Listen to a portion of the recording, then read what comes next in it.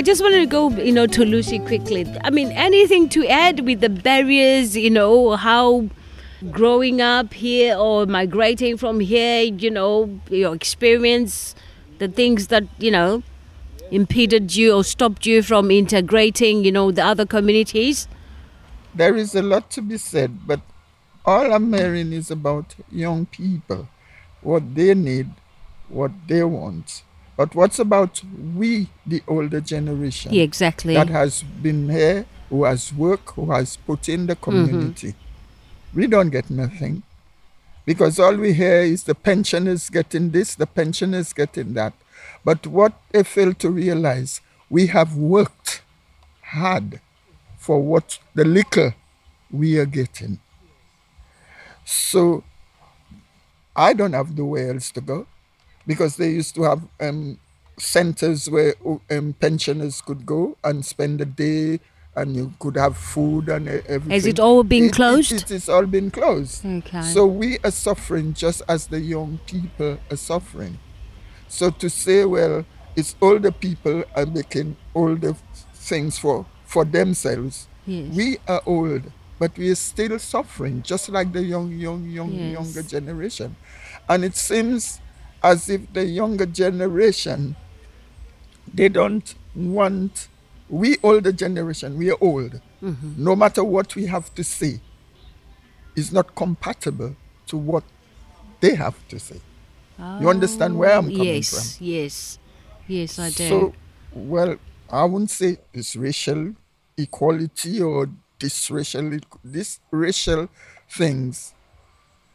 I don't know how to put it, but I know it's time we put the racial thing, the word racial, we should take it out of the equation and put people in the equation. Because racial, everybody is racialist. Okay. Lucy, thank you for sharing. I'll get back to you later on because we still got more to discuss. Thank you. Rachel, thank you for waiting.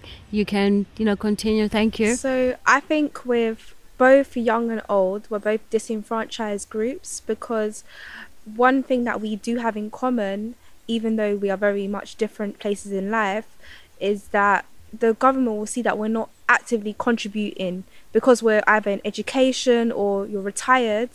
Because you're not actively working, they see that they can perceive it as you're not contributing everything to society, so they can just give you the bare minimum and not actually put in effort to put their money resources into you, because you may not have the funding to actually pay for it yourself.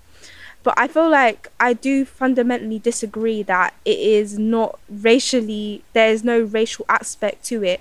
If you even talk about the idea that the poorer areas you see that they are predominantly people of colour, people from different ethnic backgrounds. If you go to the suburbs, the posher areas, it is predominantly white. There is a stark difference, and that is not by accident or by chance, just that the white people happen to move to there and people of colour happen to move to this place. Like, no one would want to choose to live somewhere that is poorer and by accident, but it's because majority of people are coming from immigrant families, and when immigrants came over to this country, they didn't come here with enough money, and because you already start at a lower advantage than these people that have maybe built up generational wealth in their family that they can pass down to their children. When you don't have that advantage, it's likely that you're gonna have to be forced to live in somewhere that is poorer. And the government, I know that they see that and they recognize that, and I feel like it's very easy for them to gaslight people of color and say that the only reason why we don't help you enough is because it's a poorer area, not because that it is systematically designed to be that way, so to put down people of color so they can't get the same opportunities as people of other races. And I feel like as much as yes, we are all human, and yes, we are all the same on a biological basis, it is important to recognize how racial inequality creates barriers for people. Because if you turn a blind eye to it, they can come up with statements like, what you call it, systematic racism doesn't exist in this country, and they come up with, when free black players end up missing their goal and like it causes havoc on the streets, they can just say, oh, it's just a small group of people. But you need to realize that those group of people, they represent a lot of the feelings and hatred that white British people have against people of colour. And all it needs is one person to act wrong for them to label all of us as being that the reason why we haven't got a better position in life is because we're criminals, we're lazy,